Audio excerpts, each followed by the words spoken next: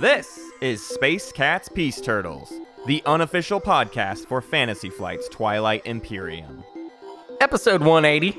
The Fractured Void Review.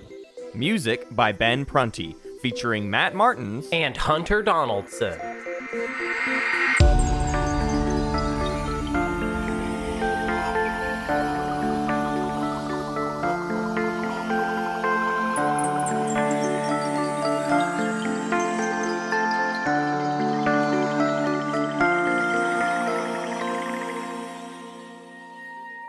So today we're going to talk about the Twilight Imperium book, The Fractured Void. Yes. We'll talk about it later. But I am just curious, Hunter, how much do you read? Because this was I don't read almost ever. If I do any reading, it's not reading, it's audio. I listen to audiobooks, which I will. Yeah. I'll go on the record saying I still count that as reading, but whatever. I don't read books very often in like my living room or whatever. And so I'm curious how this experience was for you, or if this is part of your normal sort of behavior. Now, here's how books go for me. And this is good. This is a good place to start. You should know who I am as a book reader before you hear my opinions on a book. That if our opinions differ, you can be like, well, that's why. I'm the type of guy that picks up like maybe like a hard book to read, like some, I don't know, like Thomas Pynchon or something like that. Exactly. You grab Gravity's Rainbow. It's like, let me go ahead and dive right into this. And then what happens is I'll read it for a day. Yep. And I'll like it. I'll say, hey, this seems good. And I bet this is really good. Too bad. Oh, and then I never it's too hard. I'm too dumb. Yeah, I've done that with David Foster Wallace for sure. If I can't listen to it, it becomes significantly more difficult to engage. Well, and also like, do they do audiobooks of like, would that be funny if they did audiobooks for something like, do they do audiobooks for like big, deep, like a Murakami? It's not interesting to audiobook? listen to though, because it's so droll. Like I mean, I don't know about Murakami, but like I tried listening to Infinite Jest for all of 15 minutes once, and it was just like, no, I don't want to listen to this. It's terrible. I'm used to listening to Game of Thrones, and Game of Thrones has a like famously or infamously like cartoonish narrator, which I am all about. You need it to be cartoony. I want that. Even with Game of Thrones, where it's like, it's not really that cartoony of a setting, but like, he comes in and he's doing voices like this, and then he turns and he's doing it, and it's like all over the place. But like, that wraps me up in it, and also like really helps me distinguish the characters. Like he is all about just like, I'm gonna make these characters so obviously different voices, like it won't even make sense why they're coming from the regions they're coming from, but their voices will be so distinct that you will always know who you're hearing and what's going on, and you need that with an audiobook. It's not like a realistic thing with you. Yeah. I'll say this. So I guess the book I read before, I read Dune. Yeah. Because I was going to start a book club for our Patreon, and then that shows how much we read books. We were like, let's do a book club. Anyways, I'm good. Yeah, and I read Dune a lot when I read a lot when I was a kid. I'll tell you that much. Yeah. When I was a kid, I read all the time, and now not so much. I mean, I like, you know what? If you want to catch me, I never plug any of my other projects, but I do watch a lot of movies, and I'm on another podcast called Read It and Weep, where we talk about a movie every week, just like a normal, boring movie podcast, except it's not boring because I'm on it. But yeah, that's a fun show I do with my friends, Alex Falcone and Anthony Lopez. Yeah. And you should check it out. It's good. I like movies. I like talking media criticism type stuff. But am I a book guy? Not really, I guess. Yeah, I'm not either. So reading this book was definitely more difficult for me. But you and I both essentially knocked it out in like 2 days. Yeah. So I don't know what that says about the book or what it says about us. Let's do some announcement first. We need to do an announcement before we get into that. Yeah. So first up, the tournament signups are officially closed. Now, Hunter and I are actually recording this like exactly 2 hours before they formally close, but I'm also not expecting any more people to sign up because it's been really, really slow signups the last couple days. So anyways, with that in mind, we believe we have the final count. Which did not end up hitting 396, but that's okay. I actually welcome that. It's less people I have to manage. So the final total of the tournament is 336 players. And the way that equals out is 192 buys with 144 qualifying players. So those 144 qualifying players will play 24 qualifying games to earn the last 24 slots that the 192 buys need in their prelims round to make 36 prelims games. That's how all the math works out. So then, from there, what we're doing, and there's been some confusion, and I understand the confusion, it's like a weird process, but again, we're doing all of this as like, the goal with this tournament is a big club hangout with our Patreon. It is not as formal as other tournaments, and I get that causes confusion. So what is the wait list now exactly? So we are going to open up signups for the wait list this coming Saturday, February 27th at 4 p.m. Central Standard Time. So it's the same time all of these other signups have been, 4 p.m. Central Standard Time. But this time it will not be an email going out. It's just going to be a new post that we put up on Patreon. So if you're trying to get like hot on the trigger, be refreshing your Patreon page at that time on this coming Saturday. So that wait list is the list of people who, if we get deliberate drops from our games, we will bring in waitlist players. That does not mean if someone isn't showing up for a game, but we've had some form of contact with them, we'll probably try to pull like a qualifying player into the prelims game, right? We will do what we can to use the 336 available players first. All of them are trying to get into games. I want to correct that real quick. So what he means by we're not, the goal here is for this to be as fair as possible, but also we don't know how realistic anything that we're saying is because we have no idea. Like, honestly, everyone listening to this that is in the tournament, everyone individually, you will have a level of responsibility for how well this all goes. You know what I mean? Like, if you don't show up, then that's going to be a problem, and we'll have to fix it somehow. Yeah. If we have a lot of people not show up, then we will have to fix it in ways that I can't currently even tell you what we would do. That's what's always funny to me is people ask us, like, well, what will you do if a bunch of people don't show up? And it's like, well, my God, I hope a bunch of people do show. Like, I hope everyone shows up. I don't have an exact answer to that because it will be, like we've said before, oftentimes it is things we have to deal with in the moment. Sometimes people message me a month before their game saying like, hey, I'm going to have to bail. And we go, okay, that's easy. We'll fix it. Yeah. Sometimes but I want to give people an idea of the structure as far as the hierarchy of things. So we have all the people in the buy round.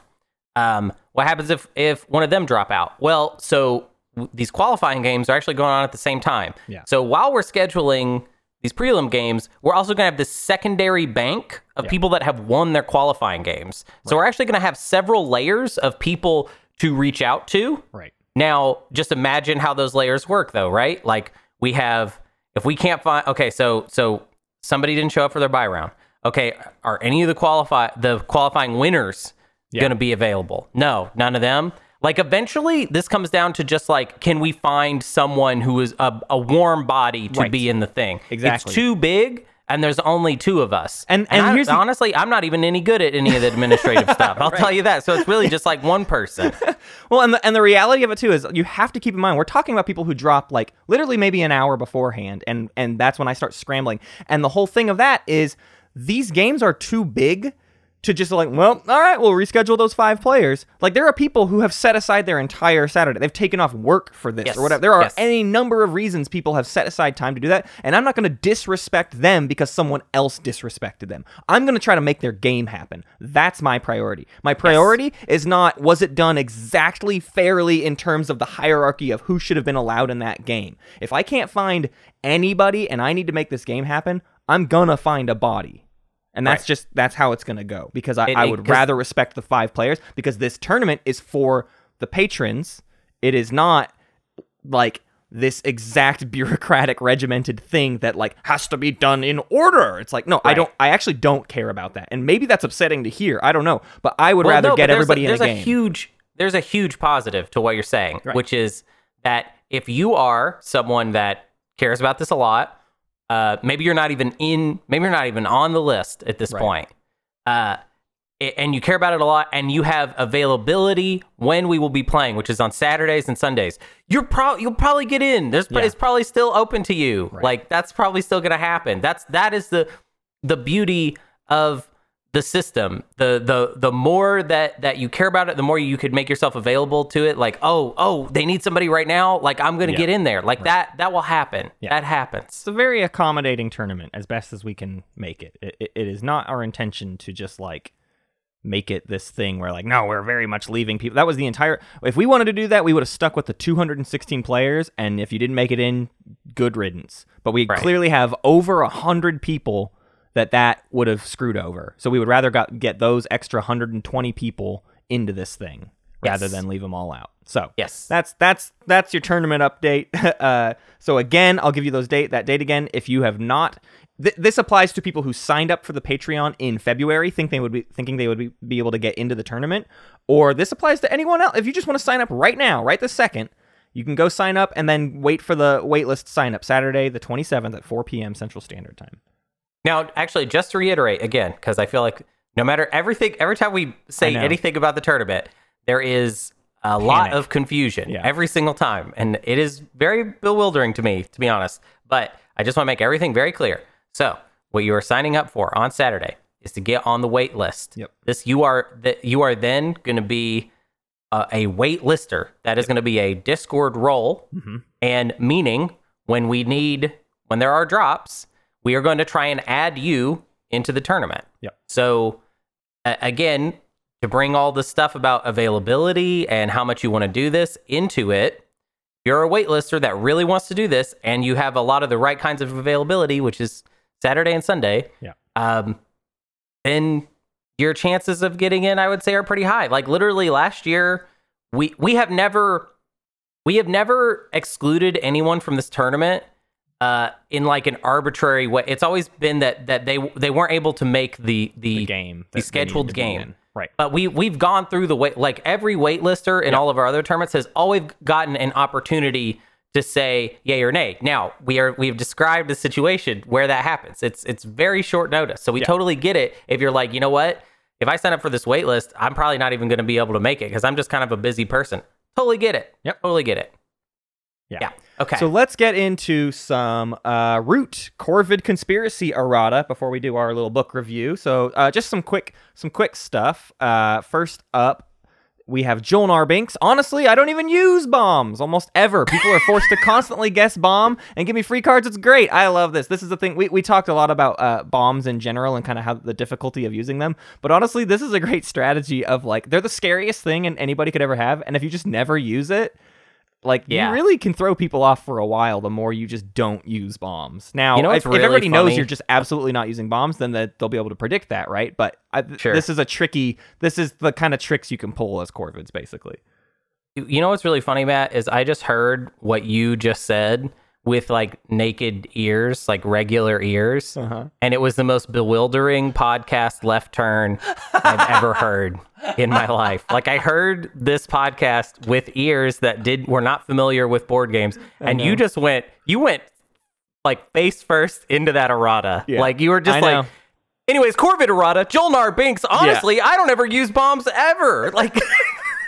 Well, I'm sorry for the shifting tone, but I want to get through this. We got a lot to cover today. Yeah, whatever.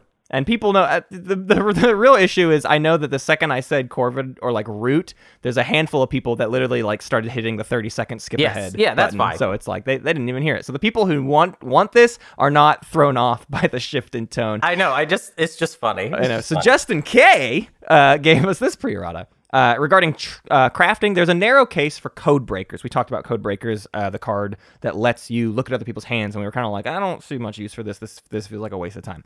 There's a narrow case for Code Breakers, which is it tells you what cards someone has available to expose with.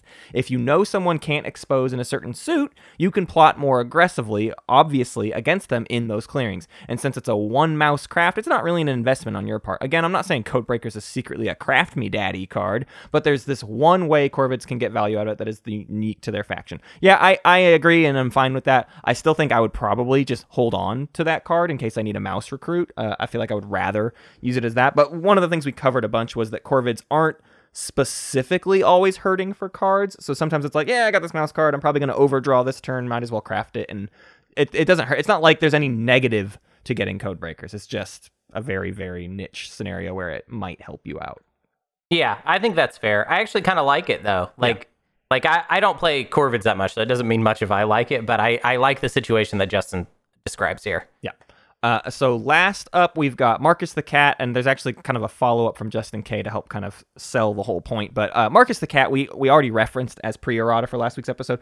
And I knew I was going to get errata from Marcus the Cat because Marcus the Cat has a very big guide on Board Game Geek that we mentioned last week, and it differs quite a bit from like the exact strategy we went with. So I again encourage you to go check it out, because if you felt our approach was too passive or too defensive, his is much more aggressive. So let's hear what Marcus the Cat has to say. I wholeheartedly disagree with the episode's assessment of Propaganda Bureau. We definitely downplayed it. I basically said it's like uncraftable. It's one of the Exiled and Partisans' strongest cards, and since the Corvids won't always have a use for their hand in the same way as other factions, as we've noted, it's an efficient way to boost recruiting while also policing other factions. I'm going to skip ahead to Justin K's contribution. To Marcus's point, I think Propaganda Bureau as a way to basically get a free plot action out of your turn. If you can put a crow in a clearing where you have at least one other warrior already, that's a plot that starts out defended without having to spread more actions to move additional warriors into place. And if the warrior you're propagandizing was the only enemy warrior in that clearing, then you've also now forced your opponents into spending an extra action to move into your clearing to battle expose you, which is always good.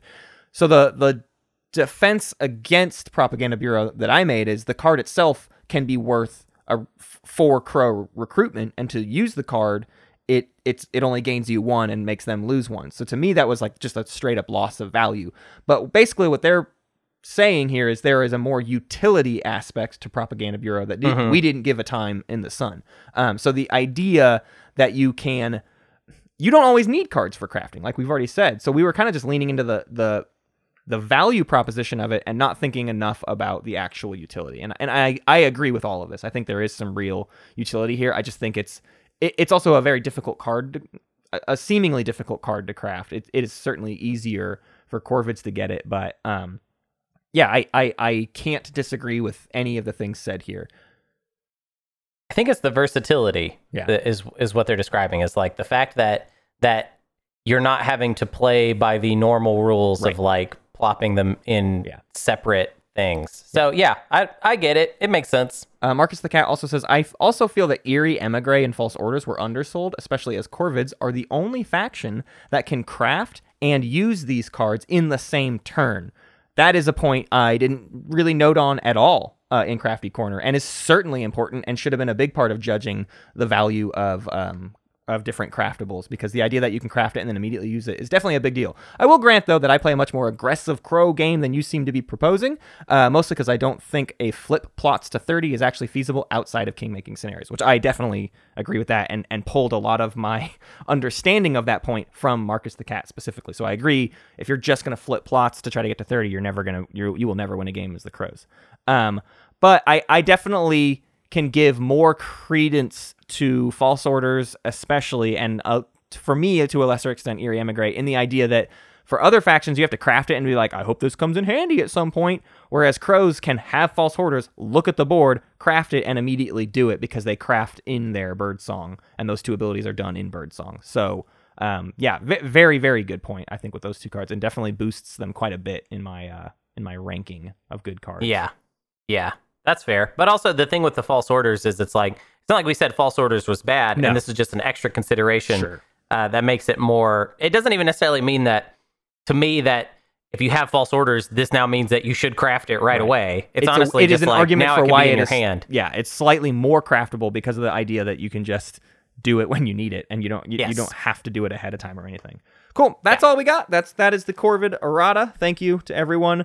And that means we've only got one more root learning episode left. Hunter, you got to bring us a Duchy guide here soon, and then we'll be done. Yeah, it's going to be easy. The factions that are currently available to us. I think some people have questions of when we'll get to Marauders, and certainly not until it's released. I not only do I not want to do a guide that is immediately undone because the faction changes, but I don't like playing things that are in development. I actually quite dislike it. I learned this during Oath.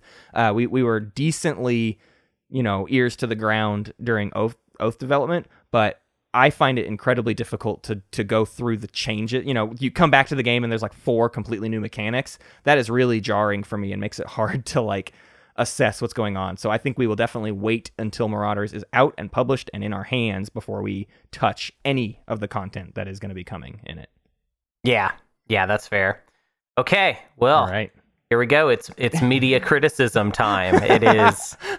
It is our opportunities to. This is like our only opportunity to review anything on this show because we don't review board games. Well, and I don't, as we noted earlier, I don't feel equipped to review a book, so I guess we'll see how this goes. But I don't know. I feel equipped to talk about it. Sure. I just want people to know that my experience is not. I'm not the most academic perspective about it, I guess. I also want to note here. We're going to start with a bunch of non-spoiler stuff. The spoiler stuff will be after the ad break. I'll have a time code in the episode notes to denote like when the ad break is basically, and you'll know everything after that point is going to be spoiler ridden. So we're going to do our best to avoid spoilers. Now, we might talk about some stuff that happens in like the first couple chapters. I think we're giving ourselves permission to sort of talk about things that become obvious in the first like 20 to 50 pages or whatever. Yeah, maybe less than that. But we're going to avoid like broad spoilers. So first off, what kind of sci-fi book is this? And I really want to go back to Hunter and you and I talking about like what books we have read.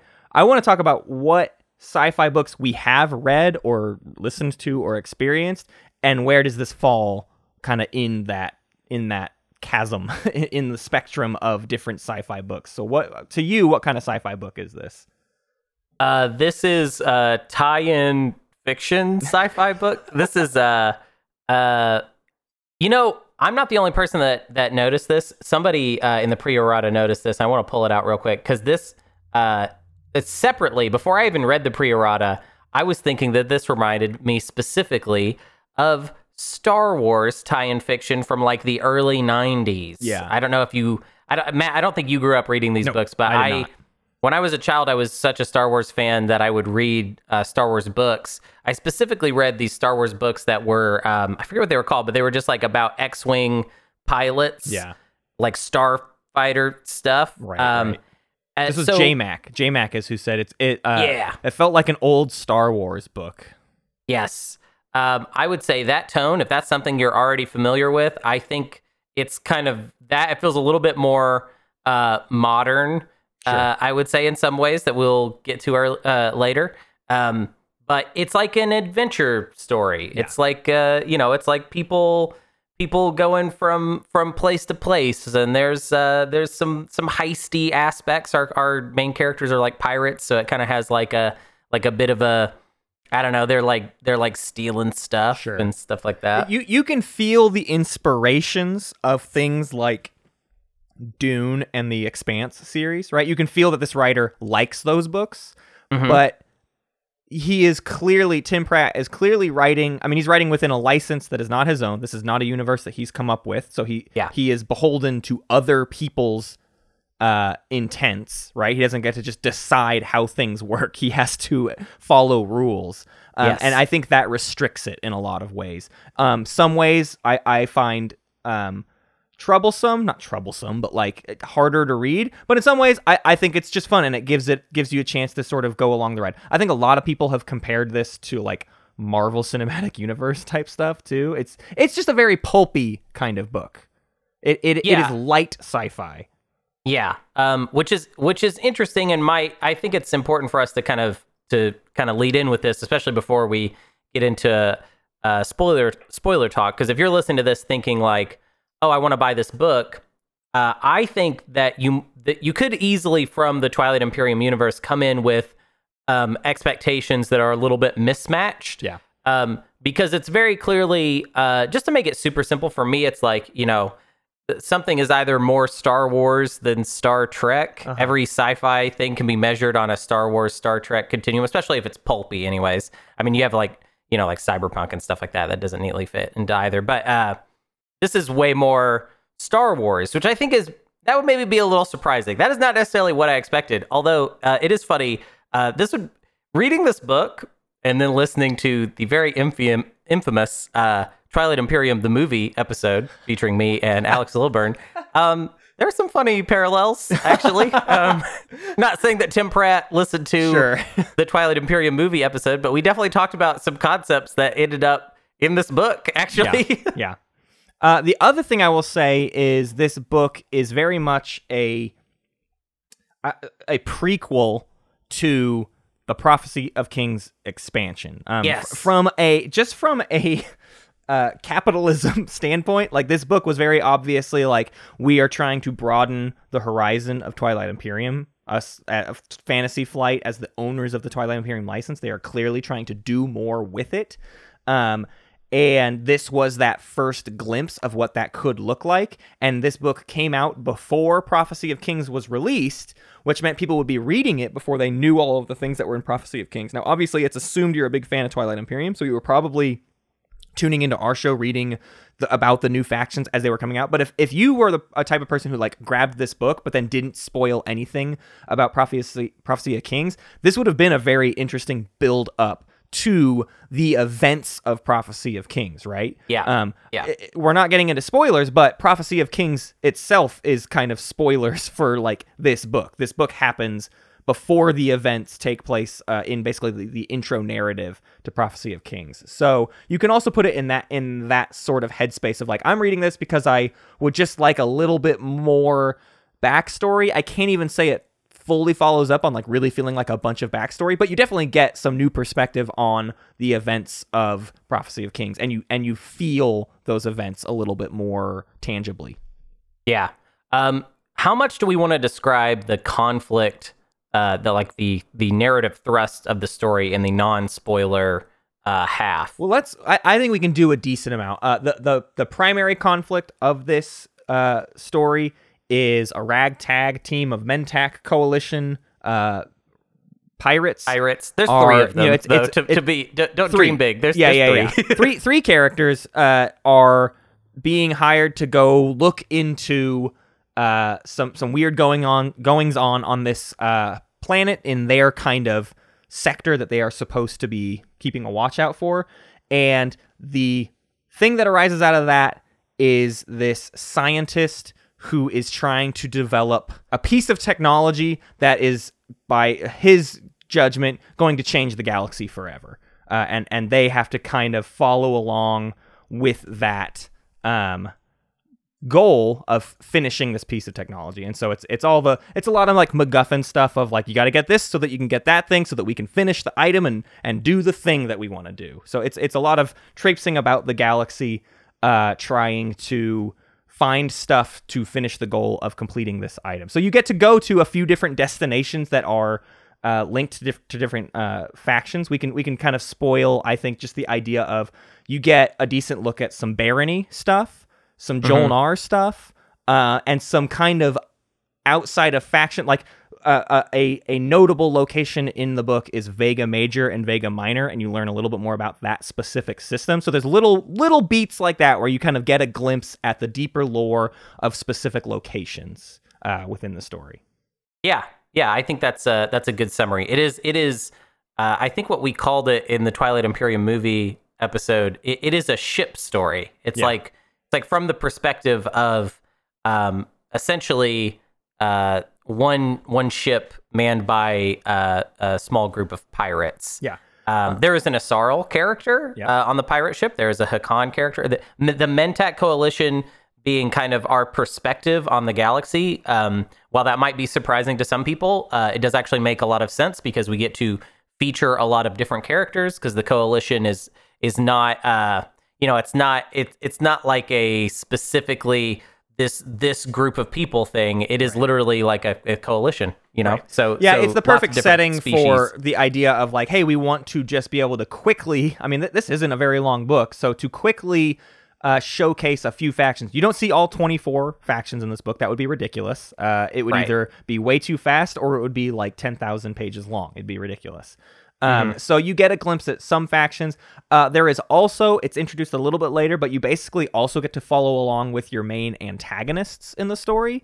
And those antagonists are a human, I guess, we'll say from the Federation of Sol. There's all sorts of things going on with this particular human, though, but they somewhat represent Federation of Sol, and they are along with someone from the Barony of Letnev. So really, the whole story takes place between these 3 Mentak characters and these 2 sort of odd couple Sol and Barony characters. Yeah, and their angle on the story, well, and actually this kind of applies to the whole book, but there's definitely, I would say there's not a lot of political intrigue. Yeah. However, espionage is definitely a word I would use to describe kind of what the nature of the conflict is. And also I feel like having your expectation be like, this is about as far as the political intrigue goes, I would say it's about as much as like you would get in like a James Bond movie. Not to say that like this is like a James Bond story, like it's nothing like that.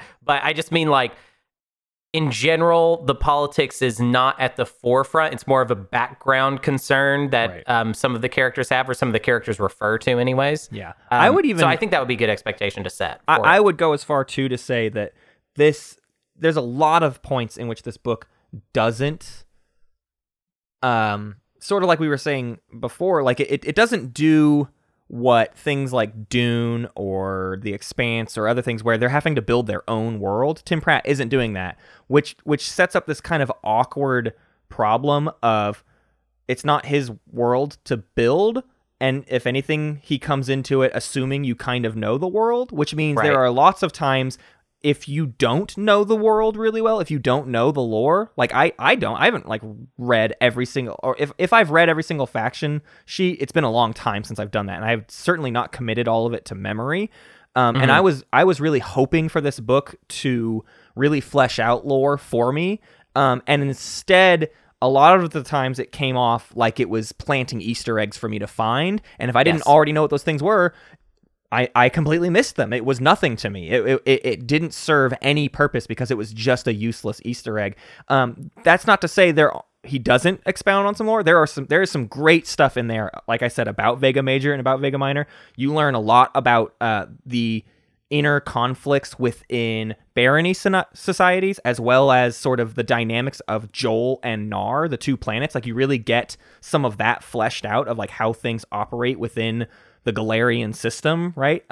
So there are elements of like, oh, I actually got to open up a little bit and see some of the lore underneath, but I think there is less of that in there than I'd hoped for, and there are more Easter eggs than I hoped for.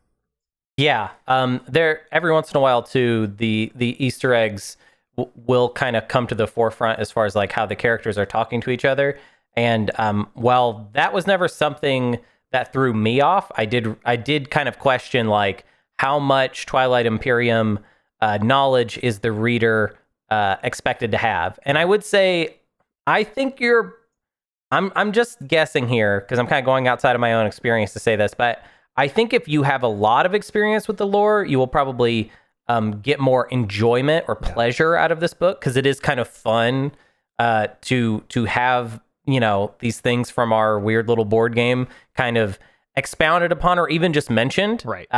There are moments where it is fun.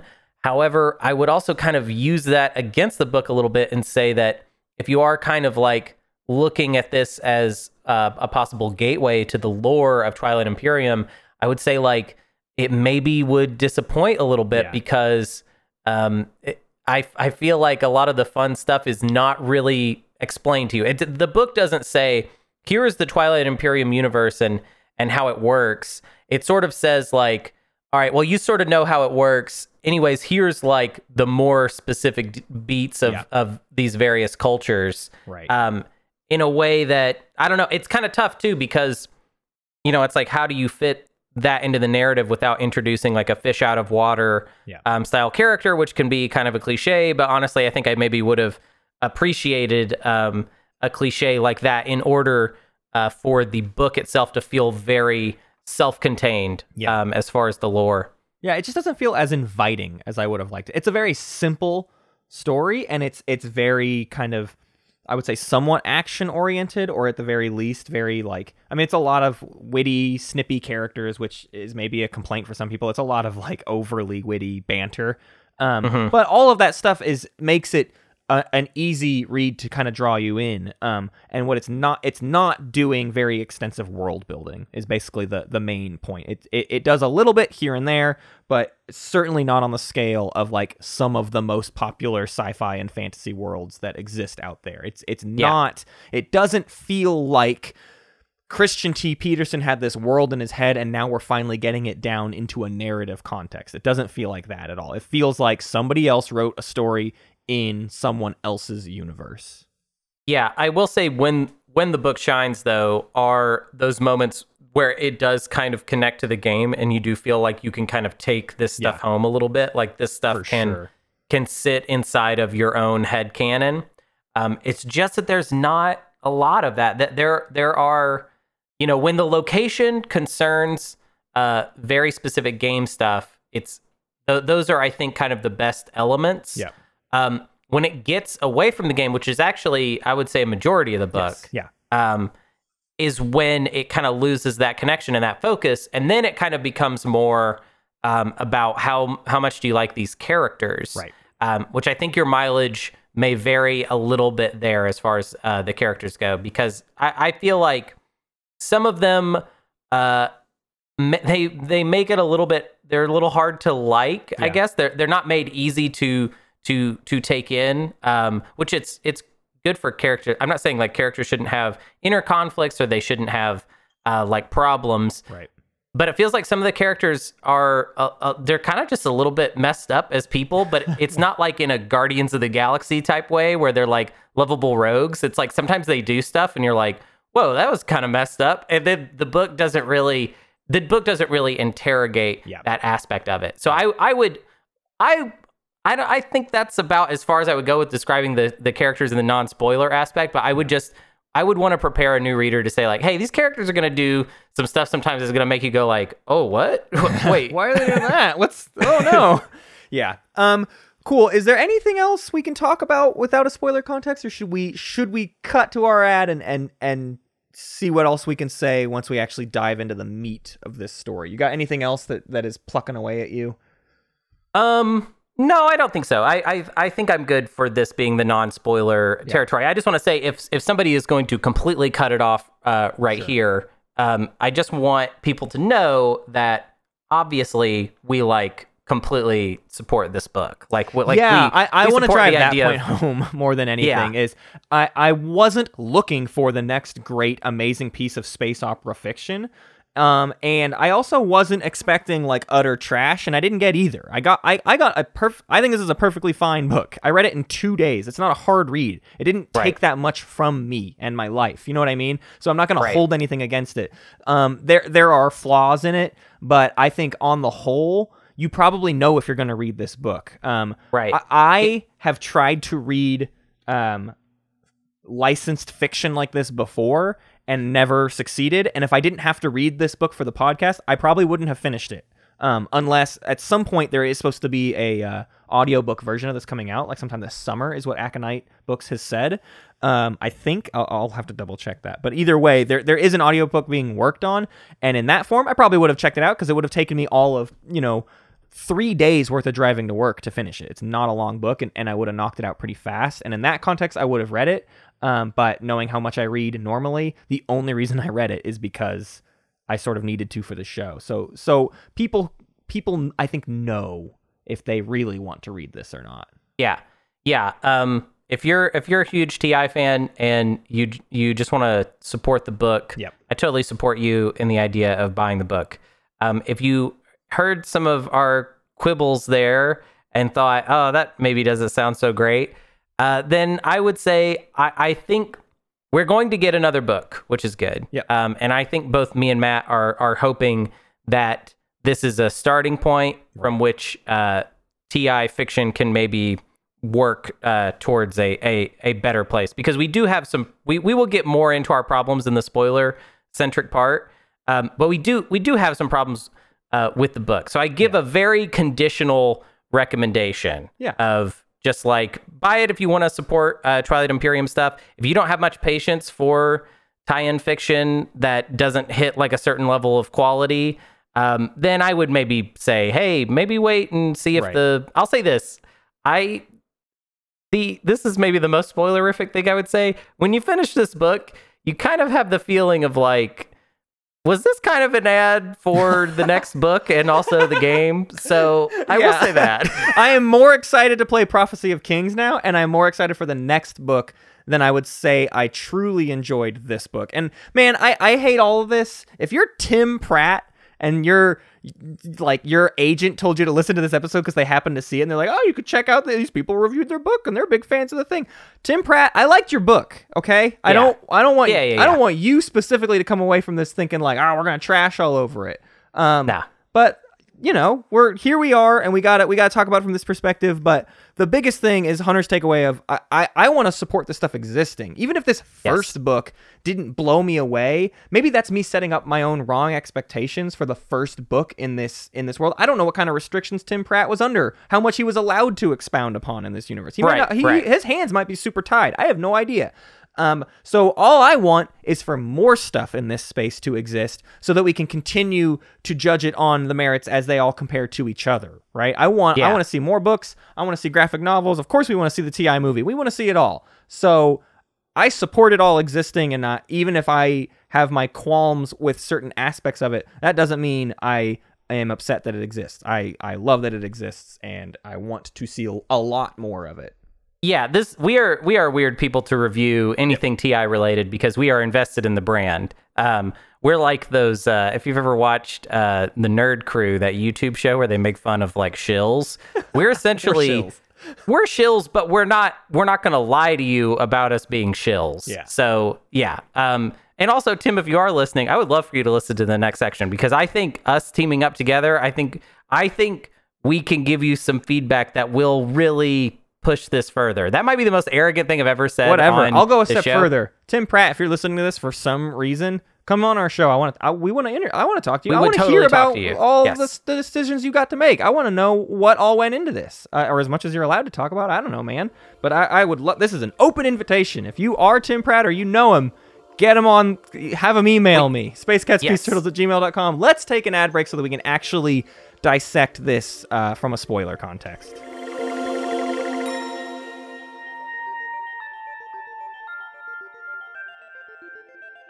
Okay, we are back, and it is now time to actually get into this thing. We can talk about what's going on. Let's start off spoiler session with, should we just actually talk about what the story's about? Just an overview? Like, I guess you could consider this if you don't want to read the book, here's what the book is, right? Here's what it's about. Sure, so, yeah. We're going to spoil it completely now. Yeah, we'll be broad. I don't want to sit here for 30 minutes and go through everything. But, Hunter, can you describe for me, in your view, our I guess 6 main characters, and then we'll kind of go from there. Or I can take 3, and you take the good guys. I'll take the bad guys. I'll kind of start us off. So we start out. We are in Mentak Coalition space, but kind of like a nowhere zone, you know. And we meet our principal kind of good guy characters, although they are pirates, and morally it all gets a little gray, but by the way they're written, it feels like these are the good guys, quote unquote. Right. So we have Felix Duval, our captain, which, to be honest, I may have thought, because of the name Felix, like Felix the cat. I know. Thought it maybe was a Hakan, but it's a human. Yeah, it tripped me up the whole book. Yeah. Honestly. So we have our human captain. We have an Isarl character named Tib. Who? Don't Tib. Don't remember the last one. Don't know if it's even addressed, but Tib. Okay, Tib. Tib is I don't know if she's second in command, but she's Isarl. They basically refer to her as the second in command. I don't know. There's probably an official title. We're not going to be exact here, but she is she's an Isarl. She's their like sleuth espionage person. She can go invisible, and they use that constantly. Yeah. So I will say her character, there's a little bit of detail there at the beginning, but pretty much after the first like chapter or 2, she becomes very functional for the plot in a way that feels like a little bit like a missed opportunity. And maybe there's an intention to expand her more in future books. Maybe. But for most of this book, she is just kind of somebody that does fixes sort everything. of impossible things. Yeah. Like she just does She's a stuff. Deus Ex Machina that just every time they need the plan to work out, Tib is there to set off a million bombs and sneak into areas and it takes her no time. I mean, it's a book, so we're skipping through time, but I mean, it's just like Tib goes off and solves the problems and comes back, and now we can finish the heist or whatever. Right. Yes. And then we have Kaldrid. Calred. Is that right? Calred? Calred? Yeah, Calred. Calred. Who is a Hakan, who is a space cat, who also, I think he's supposed to be like their security, like maybe like their Worf type character on the ship. We do learn little bits and pieces of him. I would say compared to Tib, we actually learn a fair bit about his background at various points. I would say even compared to Felix, we learn quite a bit about him. Yeah. Felix is like the main character in most respects, but like in terms of actually getting backstory and stuff, just by happenstance of like the things they end up needing to do, Calred reveals quite a bit about his self and family and past goings-ons throughout the whole book. But that's the team on the ship. And yeah, they're just cleaning up stuff in outer space, and basically they get assigned to a thing where they have to go save this scientist, and the scientist ends up being this absolute racist jerkwad, kind of unnecessarily racist too, sort of just like very, very, very... I don't even know if racist. I mean, it is different races in Twilight Imperium, but it's like speciest. You know what I mean? He just and they try to hand wave it by being like, "Well, he hates everyone. He hates humans too." And it's like, I don't know. Well, he says that. Yeah, he says that. I want to be fair. It's not. It's the narrator doesn't say, but it's that Thales kind of embraces that. That's the character's name, Thales. He kind of embraces that term that I'm sure, or it's not a term, but I'm sure you've heard that in your life before, where somebody says like, I'm prejudiced to everyone equally. Yeah. One ironic thing about Thales' racism is that he is the only character that I can think of that is explicitly raised on a planet that isn't like his home world. Right. So that's interesting. Yeah, it's weird to have it feels like you don't get a real understanding of why he would be racist, besides the idea that he's an egomaniac is really the only thing. He's just he this just horrible loves himself. jerk. Huge, and I mean, we're this isn't our opinion. This is like literally what it says. You are told that he is a jerk, and then he does jerky things. And it's made very apparent, especially later on. So he is he hides it for a while, but it is eventually revealed that he is trying to build a wormhole generator. He has learned enough from the University of Jolnar, where he grew up, and he's kind of learned enough from the ghosts. He knows that the ghosts can make a wormhole generator, so he knows the theory is sound. So he wants to create a wormhole generator. He needs someone to fund it. And throughout the story, you learn that he's been through multiple different. He's the Barony of Letnev is where they find him, they find him kind of through some Federation of Soul stuff. He used to be with Barony of Letnev. The Barony of Letnev actually has his partner, who they go and get eventually, kind of more of a minor character.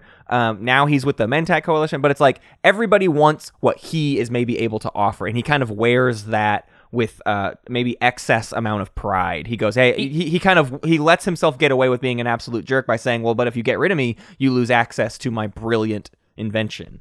Yeah, he serves several functions in the story. At times, he is almost like a secondary antagonist, or even maybe primary antagonist. He is like a hot potato, almost MacGuffin as character. Yeah, because most of the plot revolves around the idea that there's a political interest for various factions to try and get Thales to the point where he can make a wormhole generator. What's interesting to note, though, is that almost every party seems to think that he might be a fraud. Yeah. So everyone is kind of going out on a limb here. I do want to say one thing we glazed over when it comes to the characters is that the motivation for our heroes, the pirates, that they end up being called Duval's Devils. Yeah, that's a funny name. But their motivation in all of this is that they are kind of they're kind of failures at the beginning of the story. Yeah. They have for various reasons been like kind of demoted to a backwater post for the Mentat Coalition. So their whole thing is they've sort of found this guy that can supposedly do this thing, and they get permission from the Coalition to sort of indulge this. Well, everyone pretty much isn't really sure if he can actually do it, and also he's horrible. He's just a jerk. Right. So yeah, from the Mentak Coalition's perspective, it is a minimal investment with a possible huge payout. So for them, it's like, yeah, okay, we can sacrifice these 3 people that we weren't even doing anything very important with, and if their thing works, we can create wormholes and win the war or whatever. So most of the story then becomes about Thales needs something for his invention. Let's go get it. The first thing is he needs his partner, his former Jolnar partner, who is being held captive by the barony. So, we got to do a heist. We got to bust this Jolnar out of jail. They have a whole kind of intricate plan to get into the barony jail. And when they get there, they realize that this Jolnar doesn't even necessarily want to leave. They just want to do their work. And she especially doesn't really want to go work with Thales again because he's such a terrible person. But they force her hand, or tentacles, I guess, as it were. She's a Jolnar. And they basically force her to come with her and more or less kidnap her. But it's not quite that overt. It is sort of, though. It's one of, so there's a couple times in the story where your good guys do things that are a little bit morally questionable, but I feel like the story doesn't question it very much. So like Felix goes in to supposedly rescue this character, who I think is called Shira. Is that her name? I'll look it up. Keep going. I wish I knew the character's names better. I'm sorry. I literally just read this book, and for some reason I can't remember the character's name. But they go to rescue this scientist. She doesn't need to be rescued. She doesn't want to be rescued. And then Felix kind of just straps a bomb to her and is like, "You have to come with us now." Yeah. So I'll say that there are parts in this book where I feel like I have trouble liking these characters that I feel like the book is telling me that I must like, because not because I have some sort of problem with like the idea of an anti-hero or that I need my heroes to be like pure and simple, so much as I feel like a lot of the heroes, and we'll get to another one in just a second, they do morally gray or morally questionable or just outright bad things at times, and the book doesn't seem to note it. I wish the book would tip its hand a little more and say like, see, we've got these characters are kind of dirtbaggish, but I feel like it doesn't interrogate them very much. Yeah, and it feels like they spend more time, especially with our 3 protagonists, of them being really quippy, and that is sort of the substitute for them being the characters we like, right? It's just like, oh, they're really witty and they succeed a lot, so they must be the main characters, rather than them that often truly doing something virtuous, or if they were going to be kind of anti-hero, like you say, Hunter, they just don't, the book doesn't seem to live in that enough to actually call them an anti-hero. It doesn't seem to be pushing that enough. That Jolnar's character, his name is Shelma. So Shelma gets rescued. They bust out of this barony prison, but it's not actually a prison. It's actually more of a research center being feigned as like a, I don't know. It's a lot of things, but they know they're trying to also get the wormhole generator, and they need to make it not look like that. But this is also where we are introduced to our Barony of Letnev character, who was a assistant director at this place, and basically it's her fault that this heist happens. It's under her watch, so she's the one who has to go fix this problem. Her name is Severin or Severine, and there's a character too that was somewhat introduced before, but honestly I felt like the other character that ends up joining up with Severin, whose name is Amina Azad. I don't feel like her introduction, like I can't even recall how she was introduced at this point. Oh, I can because it was kind of, oh, you mean introduced. All I remember is her first chapter where you see the world from her point of view. Yeah. She's introduced in the story. There's a moment at the beginning where they're trying to recover Thales from this ship where he's been stolen, and then they come back and they come back from the mission thinking they failed, and she is on their ship now. There's a theme of, this is something my friend Alex would say on Read It and Weep. There is a theme in the book of switching ships suddenly. There is a moment early on in the movie where someone is supposed to be on one ship and they end up on the other. And then there is another moment where actually one of the same characters is supposed to be on a certain ship and actually ends up being on another. So there's a theme of swippity swappity. So the deal with Azad is she works for someone, and it's really kind of nebulous for a while. Like, it is basically assumed it's the Federation of Soul, but it's really unclear if it's like the government of the Federation of Soul or some person with it, like some highest bidder corporation thing. Like, it's really unclear for a long time exactly who she's working for, but our other characters are actually already familiar with her, kind of, and they know basically that she's also out to get Thales, and in the end, she's also out to get Shelma. These are the two scientists in the galaxy that know how to do this wormhole generator, and Felix and the crew now have both of them, and Azad shows up kind of at the right time to meet up with Severine, and their interests align, and even though they have lots of other oppositions, one being Federation of Soul, one being Barony of Letnev, they end up temporarily working together to then maybe figure things out on the back end. Basically, Azad agrees to help so that she can get Thales, and so that Severine can get Shelma back to their respective to their respective factions. So now the chase is on, right? We're being chased by these two characters, and the next step in the process is to do a wormhole generator. We need a massive power supply. But before we can go do that, Thales kills Shelma, kind of in a way that makes it suggestive if he actually intended to do it, but the crew picks up on it pretty quick and is pretty obviously thinking that they did it. And it's very quickly revealed that Thales just wanted to be the only person. Shelma can basically do it on her own, and so he needs to kill Shelma so that Thales is still the only person in the galaxy that can do this. It ups his value as an asset. He's obsessed with being the person who did this, who created this wormhole generator, and he wants to be idolized. He can't do that if Shelma is the one who solves all the problems, so he kills her. Yeah, he's a megalomaniac. I will say it was the first beat in the story that truly surprised me. I was not expecting it. And then that happened. I will say it's also another moment where I felt like the morality of the characters was like a little odd because Thales kills Shelma. They know that he did, but then they just keep working with him. So there is a certain point in this story where, I'm just speaking for myself, I had trouble rooting for these characters. And this actually connects to another problem.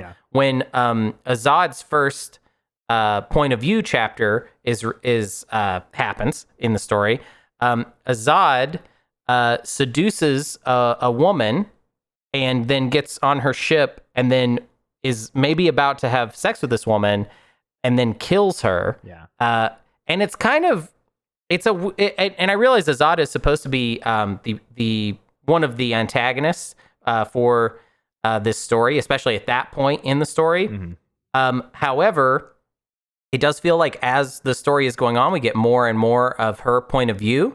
And I do believe that we are meant to, on a certain level, relate to and root for Azad. However, the fact that the very first time we meet her, she kind of does one of the ickier things that anyone does in this story, which if you're listening to us say this and think like, oh, it just sounds like Hunter and Matt are like dweebs and they don't like their characters to do dark things at all. I think the problem is like there's this very light tone to the story. So when someone does something really kind of dark, it feels a little bit like, oh, okay, wait, what's going on? I thought we were having fun. I thought we were having a little romp. We'll talk about it more too. We'll talk about like the tone and sort of the adult side of this book. But yeah, it's a good point to mention of like, sometimes it feels like you're just doing a little swashbuckler story, and then a character says the F word and starts having sex and like brutally murders someone. You're like, wait, okay, hang on, slow down. I did not think we were doing that kind of a thing in this book. And also though, I want to get this out here before it sounds like we're going to like slam this character too much. This is, there is queer representation in this book, and it was, unexpected for me. And in some ways, like, delightful. But in other ways, Azad is very, like, kind of horny and sort of creepy with, she kind of aggressively pursues one of the other characters. And so I feel like there's always points in representation as far as I'm concerned. Especially in a place where you wouldn't expect it, like a Twilight Imperium tie-in novel. You know, it's like,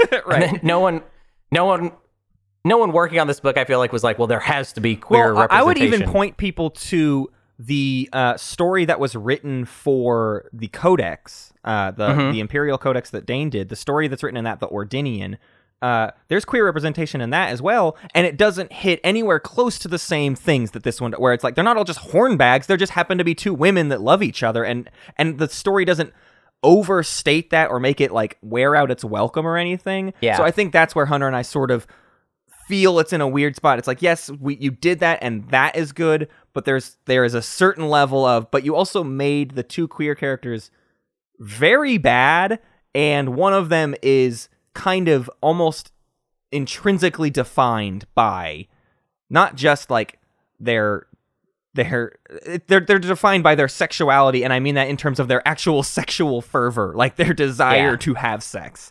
So that feels a little, I don't know if I can say misstep. It's not I'm not. Yeah, we're too say that. Yeah, we're two straight white guys. Dudes. So I don't know, man. But we can only evaluate this up to a certain point. But I really, at the end of the day, representation, yes. Did I like the character of Azad? Not really. Yeah. So right. So back to the story. Now we have to head to Joel. Or is it Nar? They kind of go to both. They have to go to the Garian system, which they never call it the Garian system. They call it the Jolnar system, which, as Absol, our lore expert, pointed out, doesn't make any sense really for how these places would actually get referred to. But it probably is just to help us, the reader, out, because most readers won't know what Garian means. So anyways, we're going there to find a dark energy tap, which is a fun tie-in that actually feels like providing value to the universe. It's not just, it's the dark energy tap. It's like, no. Now, in future games, when I research a dark energy tap, I have like a physical object I read about that I will picture and know what it means. And that is a point in the story that I think it really contributes something. That's some of the world building that really felt good and helpful for having this book exist in the first place. That I found some real value in that. There's a few other instances of that, but so we need to go to this place, but before we can go there, we have to get a special ship so we don't look as conspicuous, basically. So they go to Vega Minor. And some really cool stuff happens in Vega. If anything, my favorite part of the book is all the stuff that happens on Vega Minor. At this outpost, there's basically a trader there who's this. Maybe my favorite character too is this trader who basically has no morality. It's sort of the type of person who has a code of honor, and that honor is their economics, right? They are just a trader, and if you have the right price, they will do the thing, and they will not backstab you. This is where our characters all collide for the first time. So basically, as our heroes are buying their ship, our villains are waiting in line to also buy their ship. And when they come out of their meeting, and oh my gosh, those are the people we've been chasing. They have a little altercation, but that's when this trade leader steps in and is kind of like, hey, no fighting on my turf. You bad guys started the fight. I'm locking you up for 4 hours. That gives you good guys a head start. And so now our rush to get to Joel and get this thing literally has a clock on it, because we know exactly how far behind the villains that are trying to catch us are, and they more or less know exactly where we're going, so we have to act very, very quickly. And the whole next portion of the book, even though it's just another heist, basically, similar to our Barony prison heist, I think maybe, Hunter, you have more problems with it than I do, because I felt that ticking clock on it a little bit, and maybe that kept me slightly more interested, but it does suffer from the problem of like, oh, okay, and so just like just that thing again, that same beat, but again. Yeah, I was a little bit bummed that we had kind of two heist beats in the novel, but I didn't feel like either of them gave me much in terms of heist vibes. I like heists in plots, but I feel like heists work best when there's a lot of rules established in the narrative as to like traditionally you can get a lot of drama, I feel like, out of the characters coming up with a plan with a lot of like specific points that need to happen, and then there's a lot of drama out of watching the plan maybe like fail in some ways, and then the characters adjust.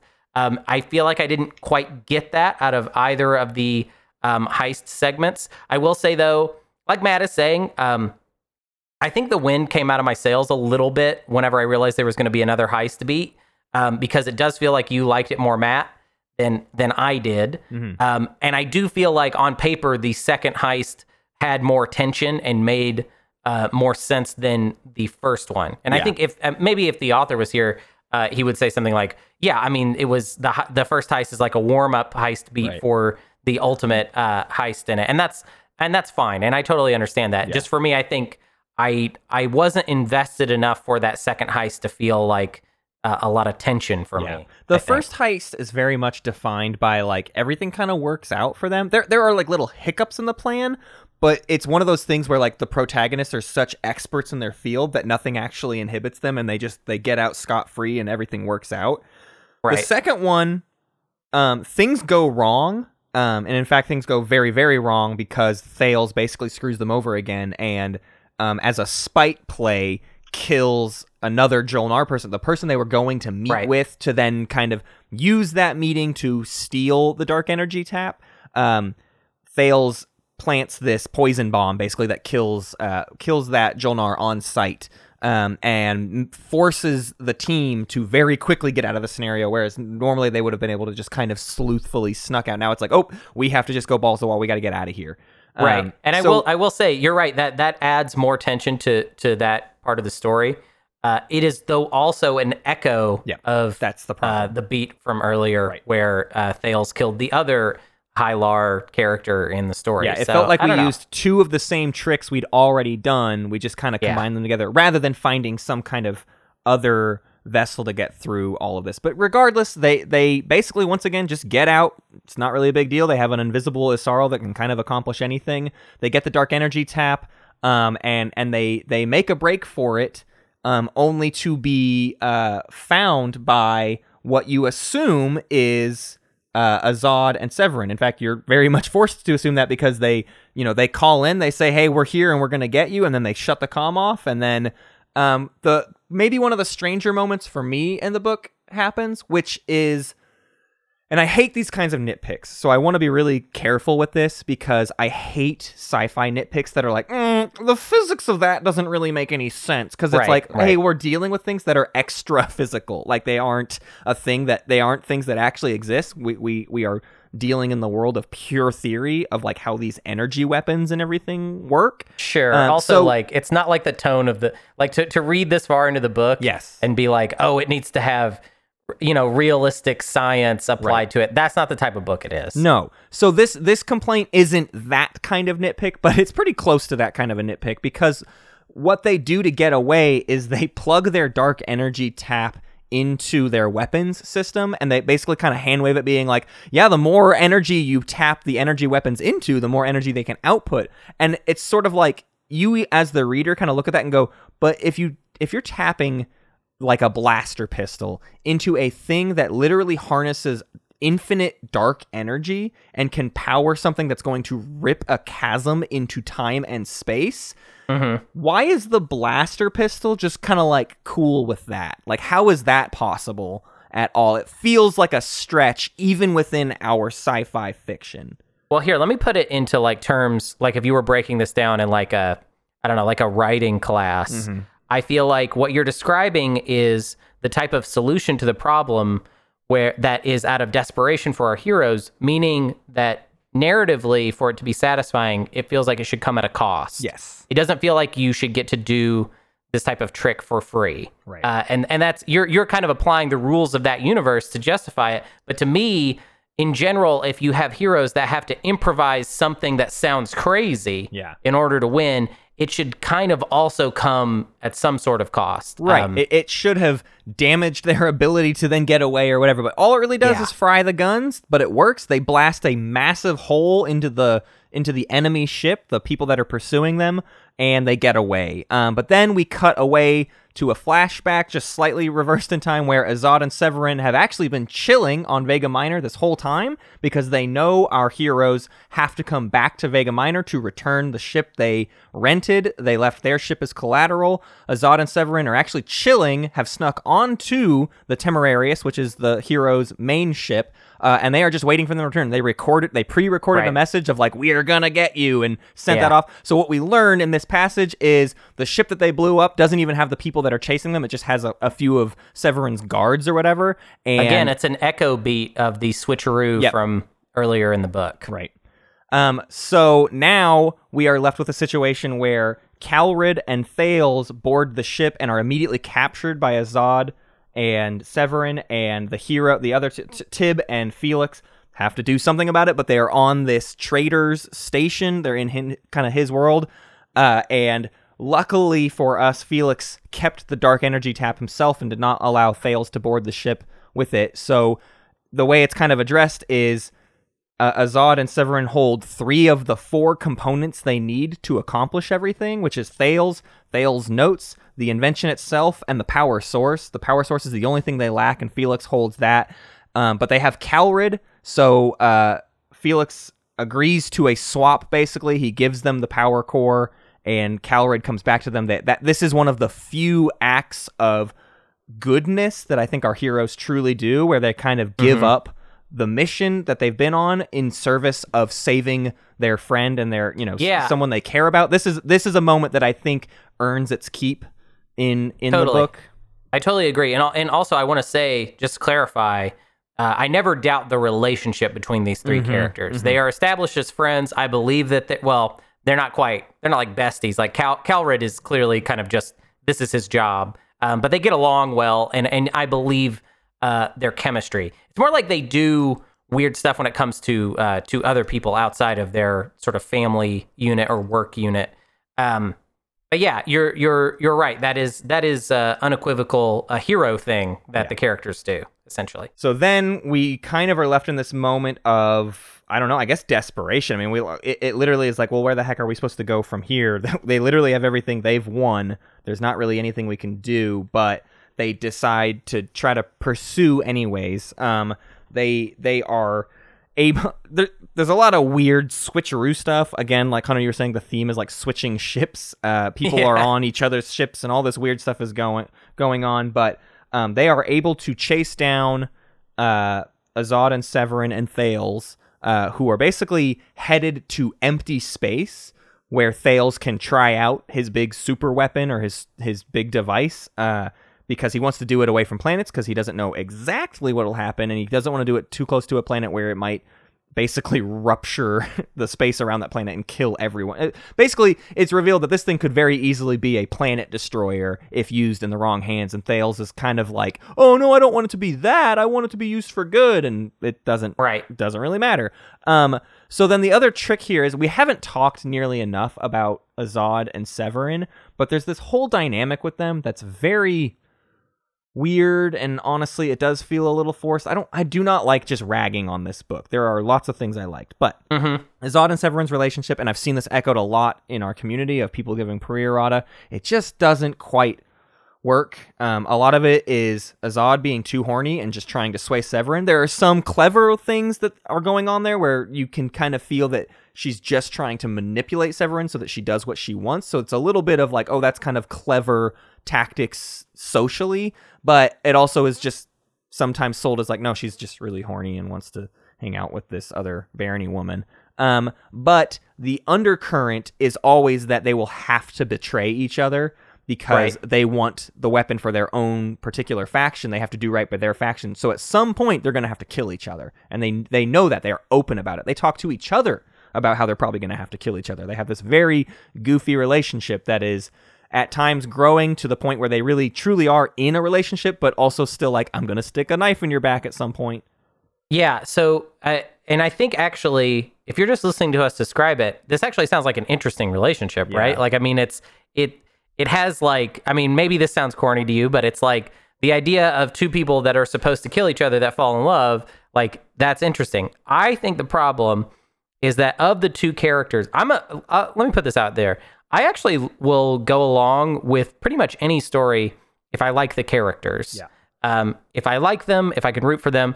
And the problem is I never really liked Azad. I liked Severin in some ways, or actually I think I just said her name wrong. But is that right? Severine. I don't know the right way. Severine. To pronounce it. It's one of the two. Well, so I liked her. She was an interesting character, and actually, it should be said that I think we learn a lot more about the two of them than we even learn about the supposed good guys. Yeah. To be honest, they both get a lot of background, and I understand like what their personalities are like, what their motivations are. I'll go another step too and say Severin is maybe the only character with a full arc in this book. Yes. Severin starts as a bureaucratic cog in the machine of the barony of Letnev and is pulled from that because she has to do this inconspicuous mission to cover up her failings. And in doing that, she has to be ragtag and go off book. And she's being constantly basically manipulated by this person who is a spec ops agent and is, shines in that sort of territory. And then is even taken to the point of when Shelma was killed, that threw out Severin's whole thing. Like, she can no longer take Shelma back to her people, right, which means she has truly failed. She will be murdered. She will be executed when she goes back for her failures. Right. So she is now having to consider fully abandoning the barony of Letnev. So she goes from a purely bureaucratic cog to this, like, I think I have to be on the run now. And right, you feel every moment of that arc. And she might be the only character where that stuff really works and has like a full arc that comes to a completed moment.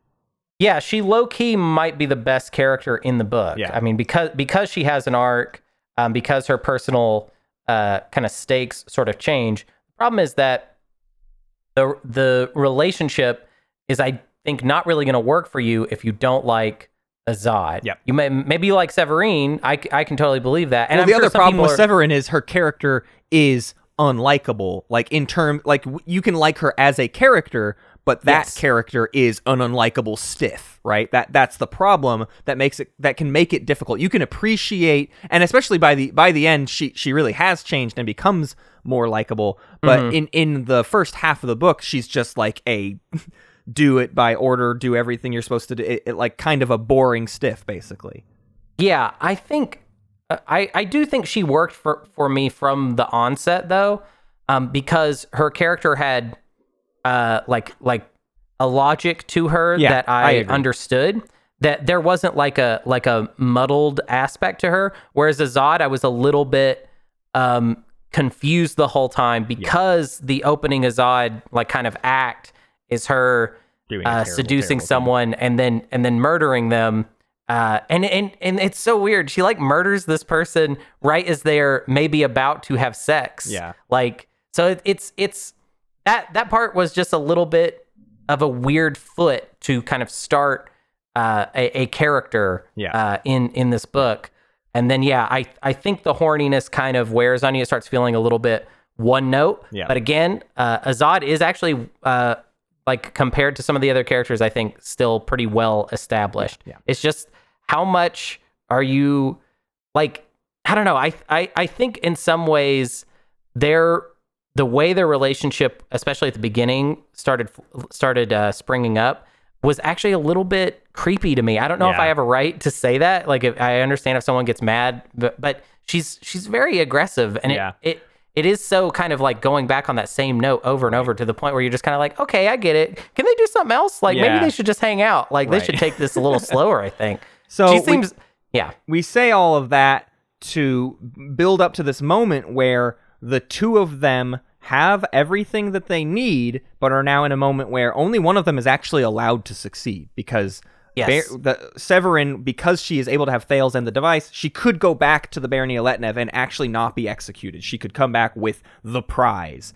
And the same basically goes for Azad. And so the two have to follow up on their word, and they start to have a knife fight in the dark. They are down in the depths of the Temerarius and trying to kill each other, which leaves them not paying attention to all the distress signals that are happening as Felix and the gang board the ship.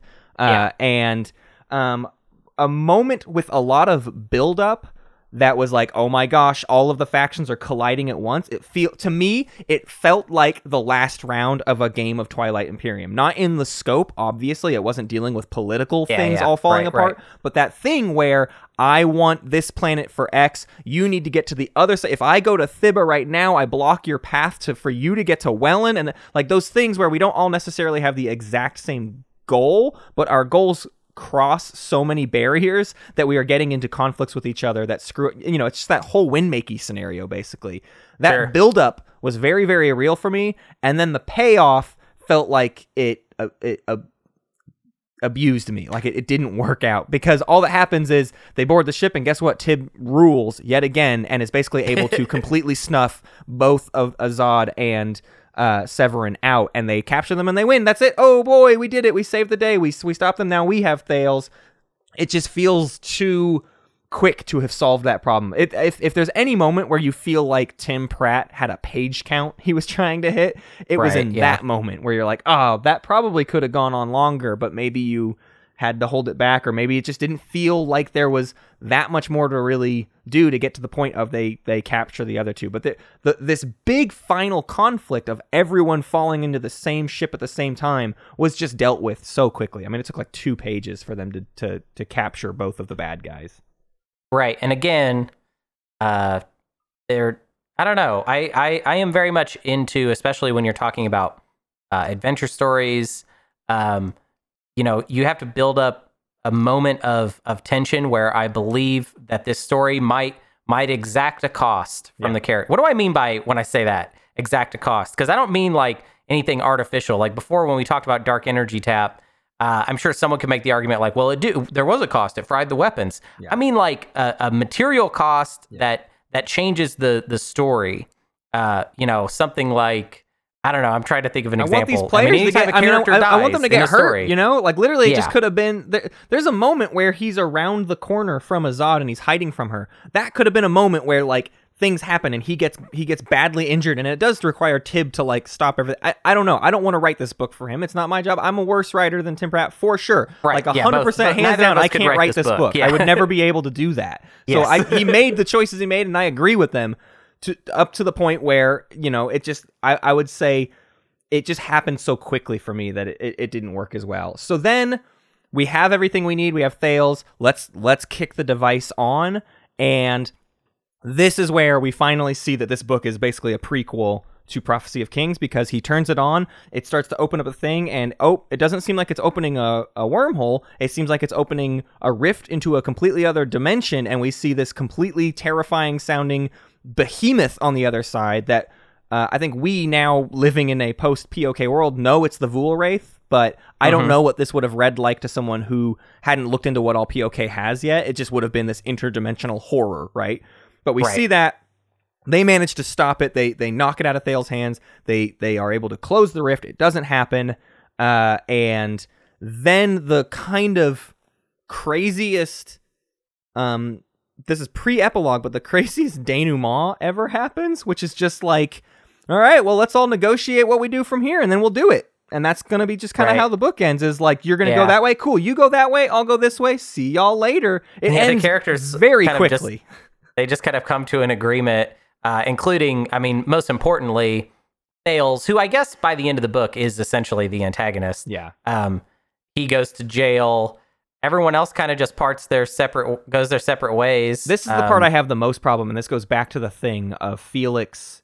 It doesn't feel like he does the right thing very often, but it also doesn't feel like the book is actually addressing that he's doing the wrong thing. But he lets Azad go, even though like he knows Azad is like a murderer and a bad person. But I guess Azad gets the hand wave at being like, well, I only murder when my mission is to murder. I don't murder other than that. I'm not going to murder somebody if I don't have a mission. It's like, okay, but you're still a murderer. But Azad opens up Azad's character with her murdering just some random person. Yeah. Like, did the soul say, hey, you need to steal a ship?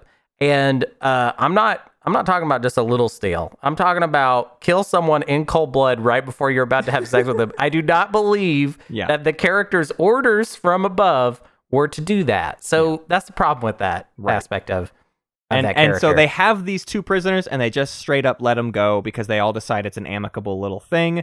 And it definitely feels like a sort of thing where I would assume these 5 characters are all going to be in the next book. Yes, we want to keep them all, I feel like was the point. Yeah. So and so if that's the case, then okay, we'll see where their adventures go from there. Maybe there will be more growth, but then there is an epilogue, and the epilogue is very, very important because the epilogue is where Thales is rotting away in Mentak jail for I don't even know how long. They don't address it, but they address that he's been there for a long time.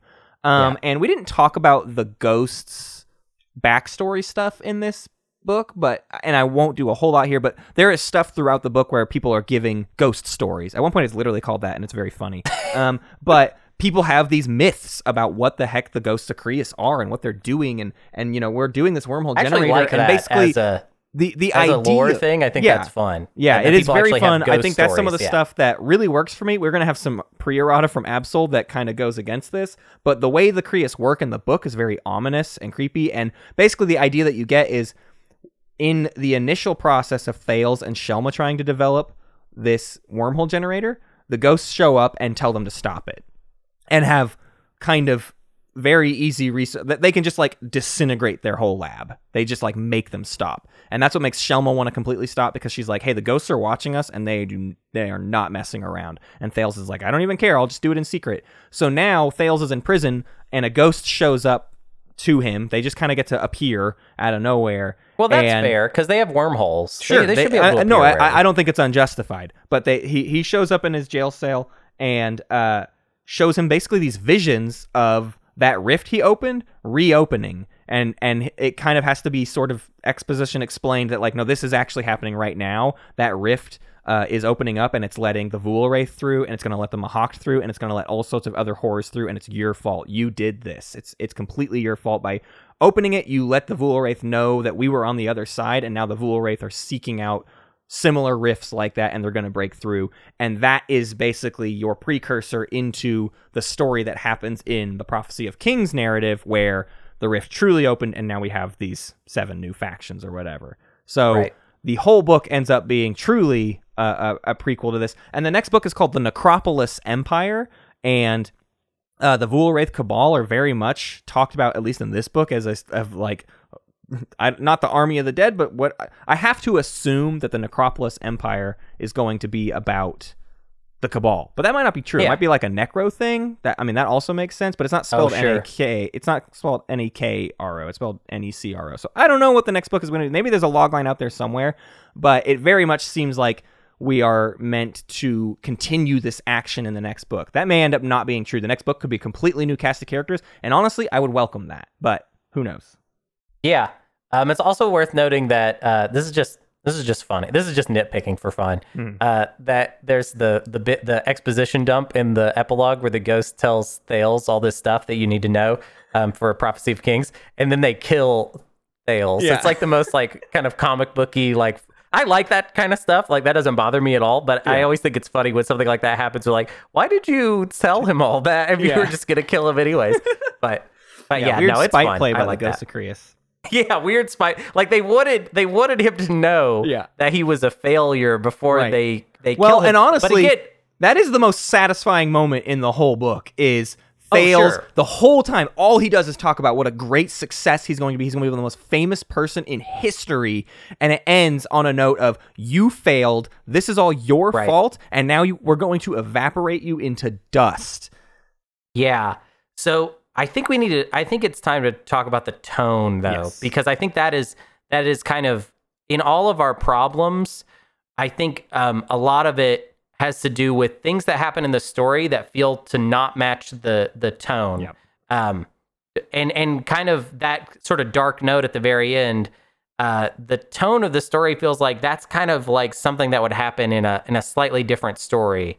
Because the way the characters all talk to each other and sort of the lighthearted way that the adventure kind of unfolds, just feel kind of at odds with the kind of dips into darkness that the narrative occasionally takes. The way characters pretty much all speak, not everybody, there's a couple exceptions to this rule, but most of the characters in this world have a very kind of quippy, sarcastic style of dialogue. It very much reminds me of something like Firefly, or maybe even like Guardians of the Galaxy is something that I was thinking about. Sometimes the pirates almost feel like it's trying to be like a Guardians thing a little bit. Matt, you mentioned The Expanse as something that you feel like is referenced a lot in the story. It clearly wants to follow a similar structure to The Expanse. I'm only like halfway through book 2, but book 1, Leviathan Wakes, and this book have a very similar layout, I would say. They very much follow the same structure of like, hey, we're following just a small ragtag team,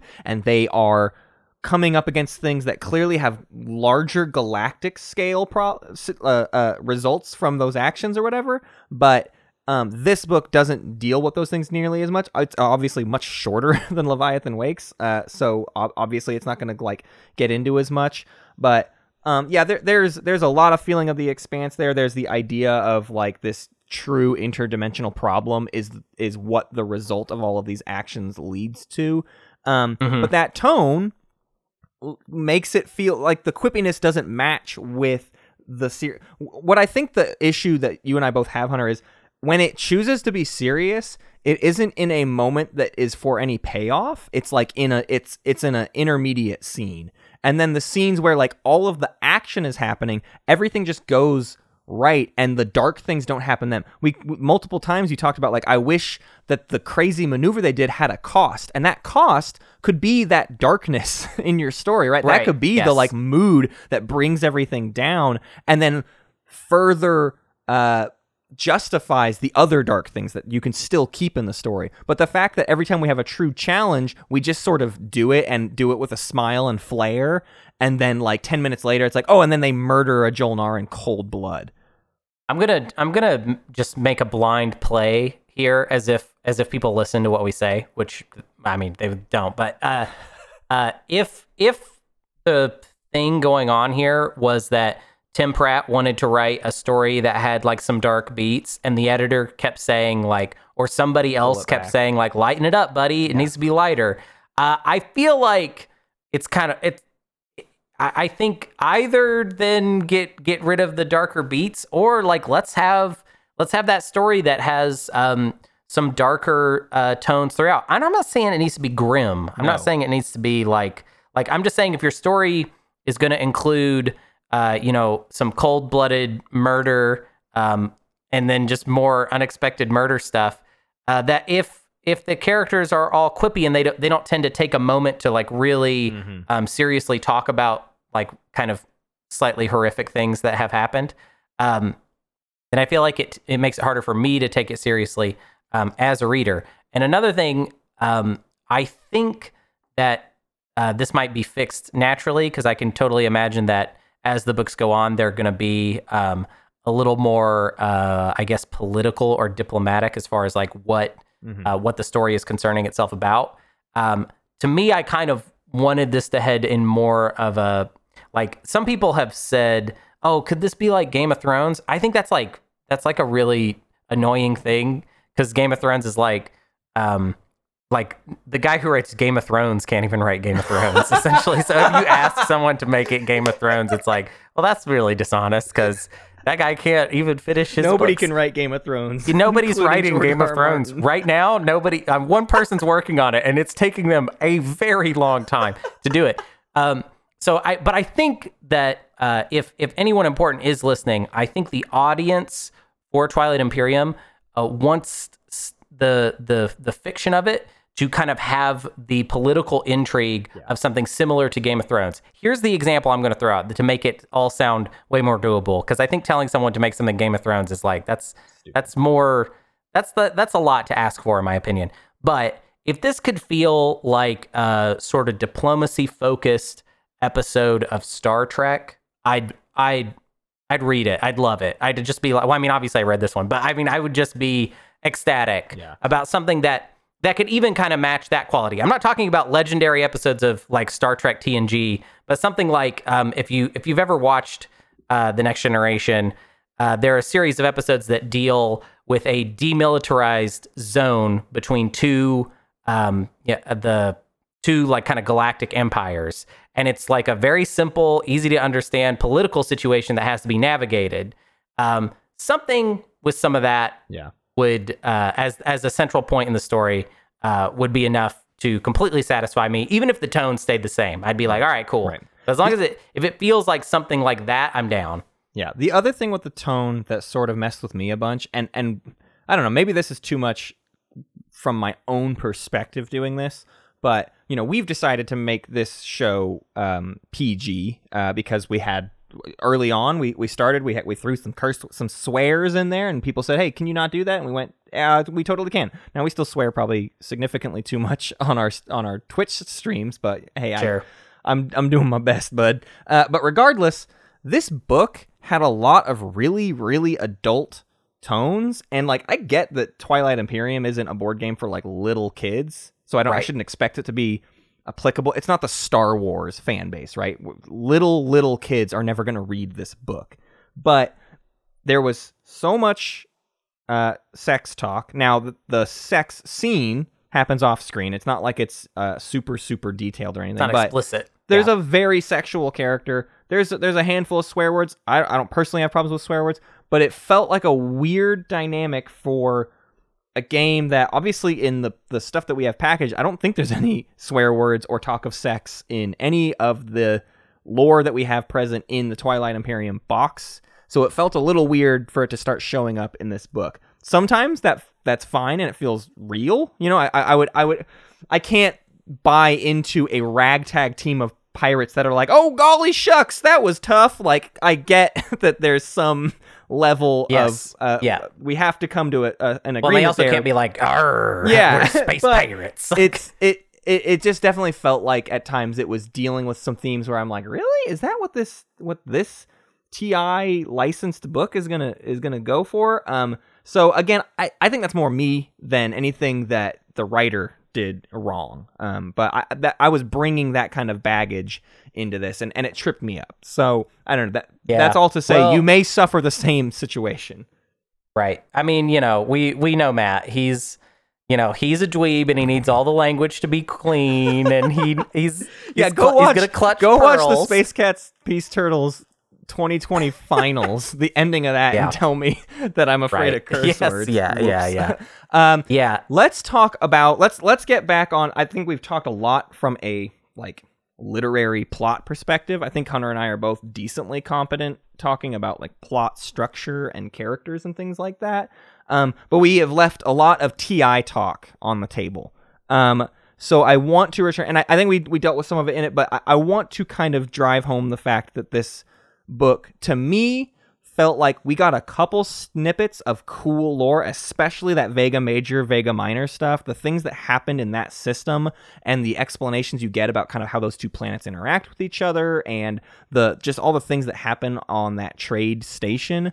All of that, now when I go and play Twilight Imperium, I will feel that. I'm bringing that with me to games of TI. But a lot of the stuff in this book was just Easter eggs, where if you don't know what they're talking about, you can't know what they're talking about on page. Their conversation won't make any sense. Right. There's a part where they reference the leader of the Soul, Juan Salvador Tau. And if you don't know who Juan Salvador Tau is, you have no idea why they just said that name. And that is a normal thing in sci-fi. What's the like techno babble? There's all sorts of things where they kind of there are cliches in sci-fi where it's like, oh, we didn't really explain it. It's just part of the world building. You just have to go with it. You have to just go with it. I'm bad at that, and that stuff bothers me in any sci. I don't like it when Star Wars just like mentions a character that is in another movie or whatever. So nobody's off the hook here, but it is the thing that this book did quite a lot that also bothered me. And I think part of that is because I really wanted it to actually delve into the lore more and explain things and treat the book like a world builder. But instead of being a world builder, it was as if you were supposed to already know and remember all of the things from this universe. And when we reference them, you'll kind of like clap a little and be giddy that your favorite planet Thibba got brought up or whatever. And that stuff just didn't work for me because I haven't sat there and read through every single thing like recently, and I don't have a good memory, so it's not like I have every single component of the lore memorized. So someone like Absol, who digs into this stuff, I can see what she got out of it, but even she kind of notes, well, some things are off and misplaced, but all in all, you shouldn't have to be Absol to enjoy this book, right? You should the world should speak for itself, and I think there were lots of times that it didn't quite do that for me. Yeah, I mean, I think that's fair. I think it is a matter of scope. The more things you explain, the more time we have to spend explaining stuff. However, though, I do think that maybe paring down the amount of locations in the story and like shaving down some of the beats in order to provide more context and details to the ones, because I mean, honestly, again, one of my kind of core problems is that some of the characters didn't really work for me. So I think I could have used a little more time focused on characterization, and especially, I mean, I love characterization that is tied up in the actual way the plot moves forward, which actually this book actually does with Calrid pretty well, right. With the whole Vega Major, the Vega Major chapter of this book, which I think is kind of our favorite. Yeah. Because it just kind of adds a little detail to a random element of Twilight Imperium. It gives you a thing to picture in your head whenever you play with that component. But even that chapter has this sort of contrived meeting of the good guys and the bad guys, which I'll forgive stuff like that. I don't really care about that so much. But let's. I want to kind of end this on a Matt. If you know, dollars to donuts, do you recommend this book? Do you recommend that people purchase this book and read it? We said it in the first half of the show, and I still kind of stand by it, where it is a little bit, this is a cop-out basically, but like, you know, if you want to read this book, I think it was worth reading. For me, as a person who is invested in the Twilight Imperium universe, I'm not upset that I read this book. I don't think it's not like I lost 8 hours or whatever. It's not a very long book. It didn't cost me much to read it. And there were enough elements that I did enjoy that I am very hopeful that they make more. It's the kind of thing where I totally recognize that, like, this is the first one, and it sort of had to justify itself. So if there's some things that feel stretched too thin, it's probably because he was trying to hit like a bunch of specific notes just to justify the existence of this first version of this thing. And future ones might get to do things very differently if they've justified their own cost. I mean, we live in a world where it's not like he just gets to write whatever he wants. Someone has to sign off on Tim Pratt writing more TI books. Right. So I think everything that is in this book makes sense. And if you care enough about TI to want to learn some new things, that is good, and you definitely want to read it, but you might want to brush up on your own lore. Go reread a bunch of the lore in your copy, because you will get more out of it that way. I wish I had like sat down and reread at least all the pertinent factions to this book, right? Like I wish I'd reread the Soul sheet, the Barony sheet, the Mentak sheet, the Jolnar sheet. Those are the four main ones. There's probably a couple. Oh, and maybe the Hakan sheet.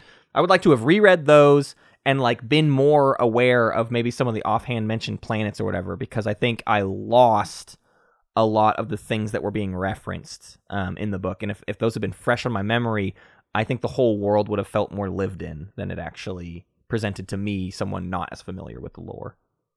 Yeah. So I would say, was that like a conditional yes? It was a non-committal yeah. I do think you should read it. But I don't blame anyone who doesn't want to and goes, you know what, I don't. Here's the thing, and I said this earlier, but if I hadn't needed to read this for the podcast, I wouldn't have read it, because I don't read books very often. So when I do decide to read a book, it's like, this needs to be meat. That's why I like to read. The only books I've read in the last few years are like Game of Thrones and a couple other things, and it's because when you read Game of Thrones, you get quite a lot in that package. I'm reading I'm slowly listening to The Expanse right now, and it's sort of the same idea of like, there's a lot packed into those. I'm not going to say there's a lot packed into this book. So if you're the kind of person who reads a couple books a month, this absolutely fits into your schedule. But if this is going to be the only book you read all year, yeah, you might feel like you kind of wish you had read a different book this year. I don't know. Depends on how much you care about Twilight Imperium. Yeah. Well, I am going to recommend you support it. And whatever. Yeah. Well, I just want there to be more of it. If there is one that comes out down the line, if these books continue, and there is one that kind of satisfies an itch, I will read it and I will be excited about it. And I want these to continue existing. Yeah. I don't know if I would really recommend you read this, but maybe I would recommend that you buy it, please. Just is that a weird thing to say? I want to live in a world where this is my least favorite of many Twilight Imperium books. Does that make sense? Yeah, I want things to get even better, and I think they only can get better because he's going to learn from writing that book, and he's going to have experienced more people from our little corner of the internet. The TI fans are going to be vocal about this book. I think they have been so far, at least, and so hopefully he sees even more of the direction that the fan base wants books to be in. So seeing more of that politicking would absolutely jazz me up to read the next book. If I knew the next book had, like, if I saw the printing on the back that described like one of the characters and it was like the ambassador for whatever, I'm like, I'm in. If it's got a story with an ambassador that's going to go do some political negotiations, I will absolutely jump on board because that's what I want to see from books in this universe. Yeah, I'm telling you, Tim, baby, sweetheart, honey, just inject it with a little bit of that kind of Star Trek goodness. Go watch what's that one, Darmok, the Star Trek episode where Patrick Stewart has to like figure out how this like civilization alien talks. Species, like they talk really weird. They have like a metaphorical way of speaking.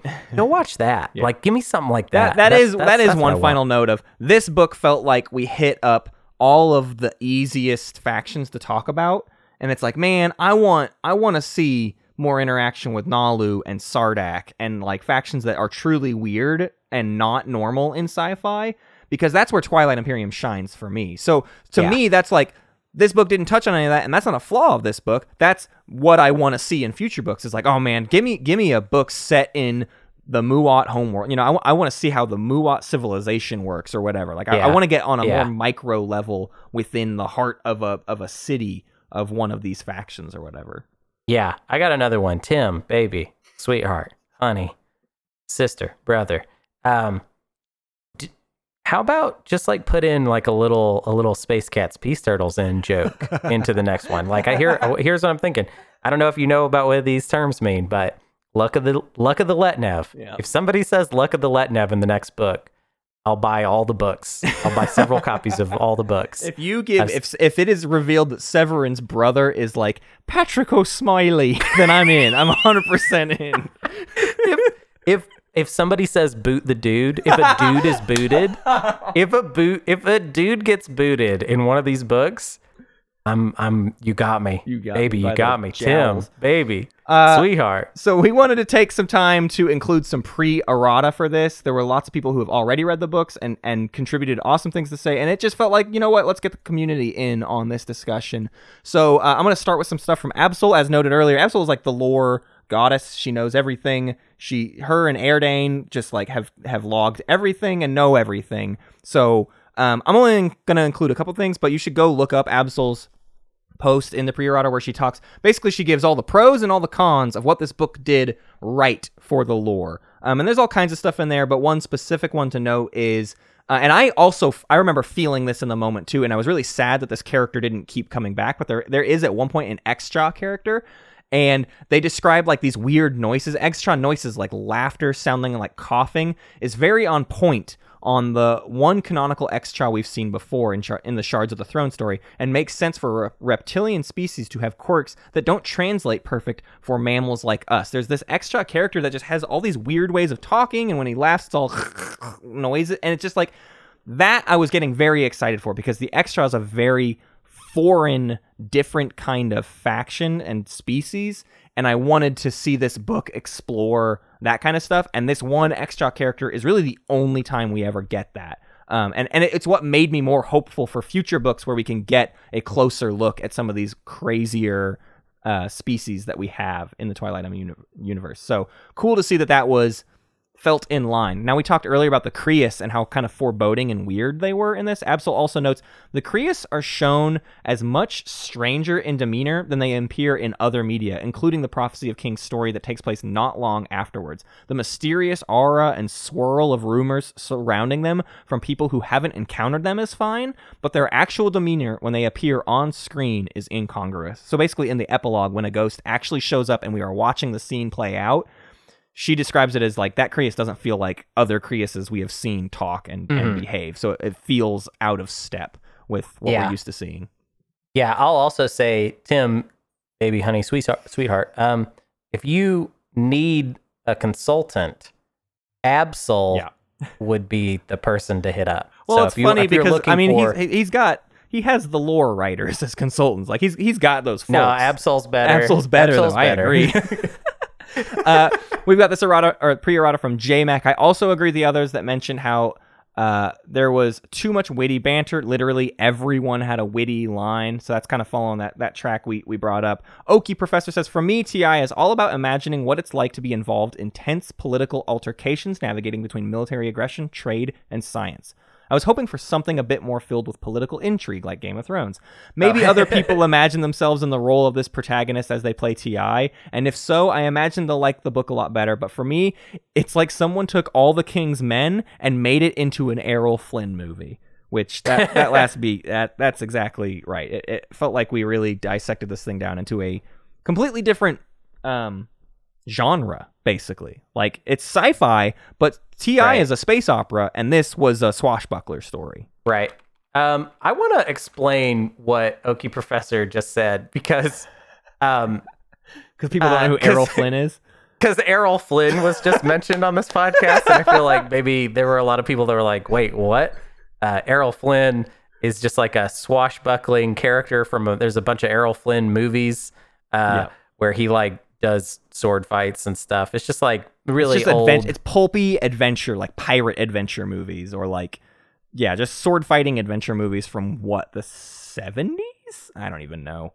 Oh no, it's older than that. Yeah. Well, Errol Flynn is an actor. He played different characters. Right. But all of his movies were just like him doing like sword fighting and stuff. These movies are like from like the 30s and 40s. Like, I didn't even realize it was that old. I don't know why. Okay. Yeah. Next up, we have Q Raptor. I felt like it functioned as a nice incidental origin story for the Voolwraith Cabal. It felt like a pretty sure bet that was what Thale's wormhole generator opened a window to, and then the epilogue at the end when the Krias visit him in present seemed to confirm it. But it also felt like an old Star Wars extended universe book when they'd name drop Bothawi without context, and you'd be like, oh yeah, tell me more about the Bothan homeworld. To me, it really opens up the setting and made me want to learn more about it, which felt cool. And as an added bonus, now when I play TI, it's fun to be like, oh yeah, I'm going to Vega Major. There's a sweet scrapyard here or whatever. So I definitely wanted to include this one because this is sort of the flip side of what I was saying, right? For some people, they love those little stabs into the lore of like, I'm just offhand mentioning it. It doesn't work for me, but like, if you're the kind of person that stuff works for, you really will dig this book, I think, because it has quite a bit of that sort of stuff in it of like, oh, you remember this person or that so-and-so or this snippet of Hakan history or whatever. There's all kinds of little tidbits in there. It's just if you're not refreshed up on the tidbits, you won't know that we're talking about, but for some people, that's what like good world building looks like. So your mileage may vary. Yeah. Cool. Well, I am excited for there to be more of these books. Yes. And I will, I don't know. I mean, I will probably read every TI book that comes out eventually, maybe not with the speed, that we did this one. Not that we even read this one very fast. It's been a couple months. Yeah. But yeah, this was a fun little experiment. We got to be media critics on I hope there's more just so we can do more episodes like this. I think this is a fun divergence from and now it really did. I will say this much about the book. I seriously want to sit down with my copy and like dig back through the lore again. I think most of the lore is a little bit drier than this book, right? Because they're in most of the cases, they're not as direct of narratives like this. I mean, I definitely need a couple of characters I can root for. That part is slightly questionable in this book, but there's a certain level of I can definitely root for Felix and follow along with his adventures. And the TI lore doesn't all have that, so I don't know. But I want to dig back into it, and I've been seriously thinking about doing like a little mini series on the show, like in the podcast feed, where I just drop in a recording of me reading like the Jolnar faction sheet or whatever. I really want to do that. I think I might just start doing that here soon. Is this how we backdoor you into becoming a voice actor? Like we try and that's really the goal here, right? Is that's all I want. But right. Yeah, I think I might start doing that. If you want me to do that, please tell me you want me to do that. I mean, people are going to be just like, yeah, do whatever. But like, I don't know. I don't know what purpose it serves, but something to have in the feed. Just a little audio book for you. A little 15-minute long audio book of a faction sheet.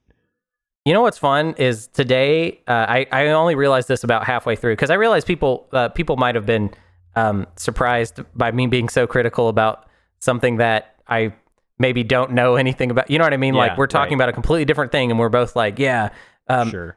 My degree is in playwriting, which is a weird thing about me that I even forget sometimes. So I got to use my degree today, which sounds great. Somewhat ditto. I had a minor in creative writing, and it was all in screenwriting. So. Oh right, yeah. Neither of those are novel writing, but whatever.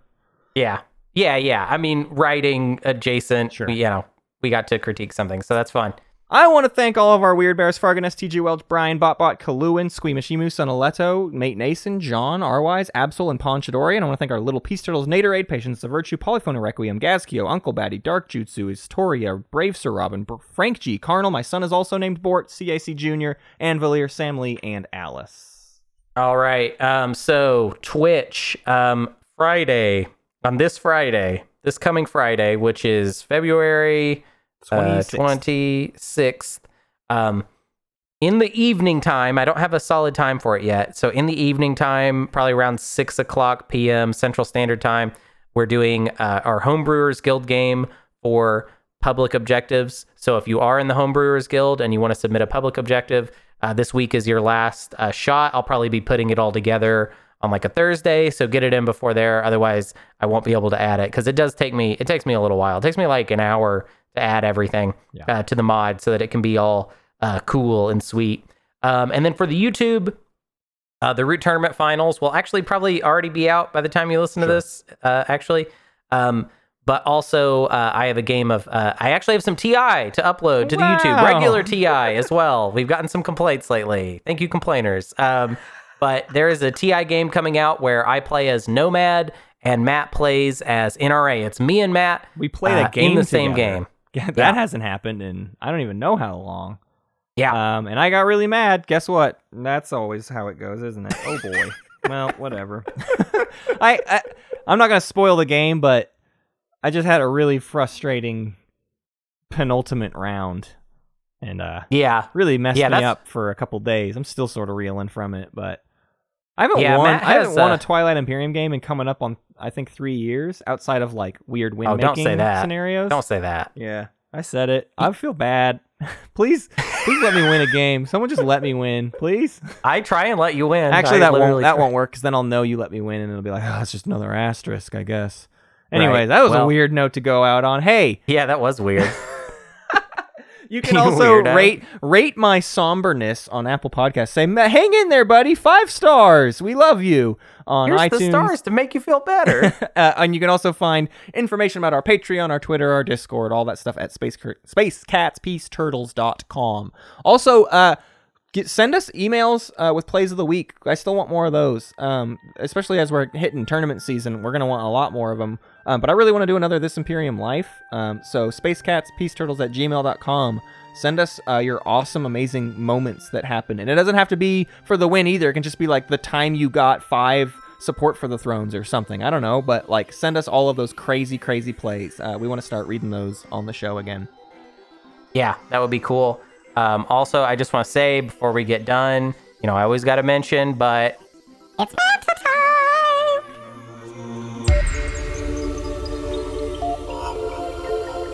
Thank you for listening to Space Cats Peace Turtles, and thanks to Ben Prunty for the use of his music. You can find more at benpruntymusic.com and benprunty.bandcamp.com.